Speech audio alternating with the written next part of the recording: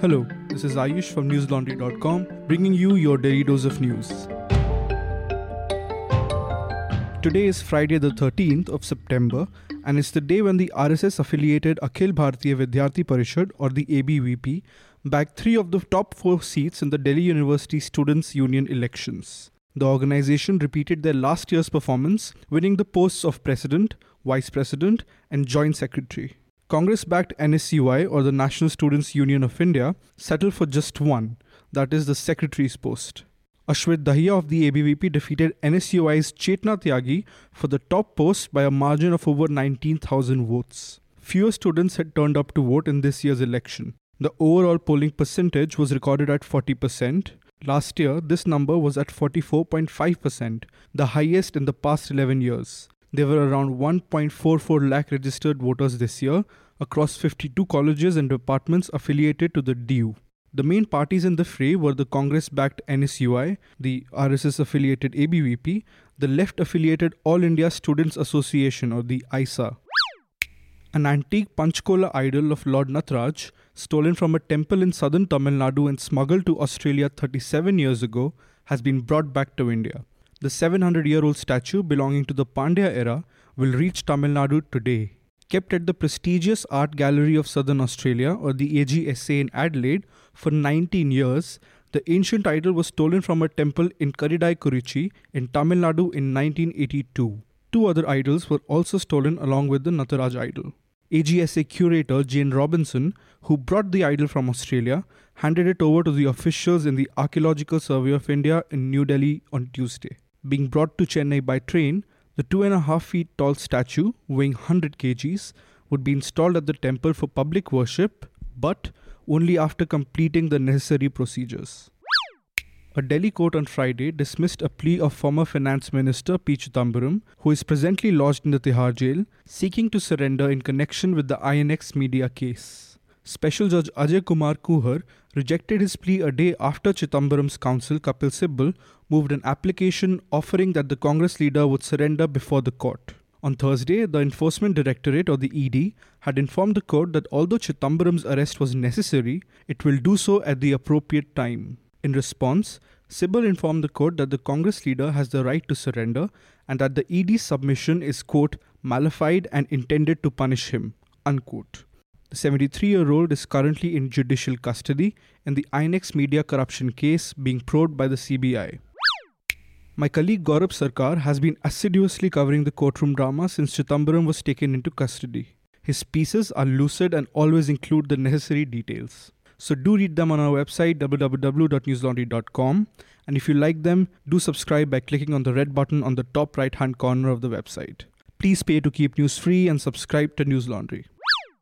According to Reuters, the Trump administration yesterday announced repeal of an Obama-era regulation that had expanded pollution protections for waterways such as wetlands and shallow streams, but that farmers, miners and manufacturers decried as an overreach. The widely anticipated move to repeal the 2015 Waters of the United States rule, known as WOTUS, is part of a broader effort by President Donald Trump to roll back environmental regulations to boost industry. Environmental groups call the move, quote, shameful and dangerous, unquote. The Obama-era rule had been in place in 22 states in the US, the District of Columbia, and US territories, while the 1980s-era regulations were in place in 27 states. President Barack Obama's Waters of the United States rule had defined which streams and wetlands are protected by the 1972 Clean Waters Act from pollutants, including pesticides, fertilizers, and mine waste. The Congress ruled Chhattisgarh took the route of the ordinance to raise the quota in favor of SC, ST, OBC, besides the economically weaker section of the general category, to a total of 82% reservation in the state. The governor signed the ordinance, which was published in the Gazette and is now being effective for the state government jobs. The decision comes months ahead of the elections to the Panchayati Raj institutions and the urban bodies due later this year. Almost half of the state's population comprises of OBC, where the quota has been raised from 14 to 27%. The reservations for the scheduled caste and the scheduled tribes are at 13% and 32% respectively. With additional 10% earmarked for economically weaker section segment of the general category, which the government approved on August 27th, the state now has 82% reservation quota, the highest in the country. Delhi Chief Minister Arvind Kejriwal today announced that the odd-even rule will return to the national capital between November 4th and November 15th. He added that the scheme will result in a 10 to 13% reduction in pollution in winters when the crop burning takes place in neighbouring states like Punjab. Women, however, will be exempted from the plan. The scheme will also not be implemented on weekends. Kejriwal said, quote, "We are procuring masks on a massive scale. We will make them available to the people for free. We'll start making them available in October so that people have them before November 1st when the smoke starts coming. N95 category masks are being acquired." Unquote. A war room also has been developed to address public grievances. The state government stated that the additional number of 4,000 buses will be deployed and that bus aggregator policy will be notified soon.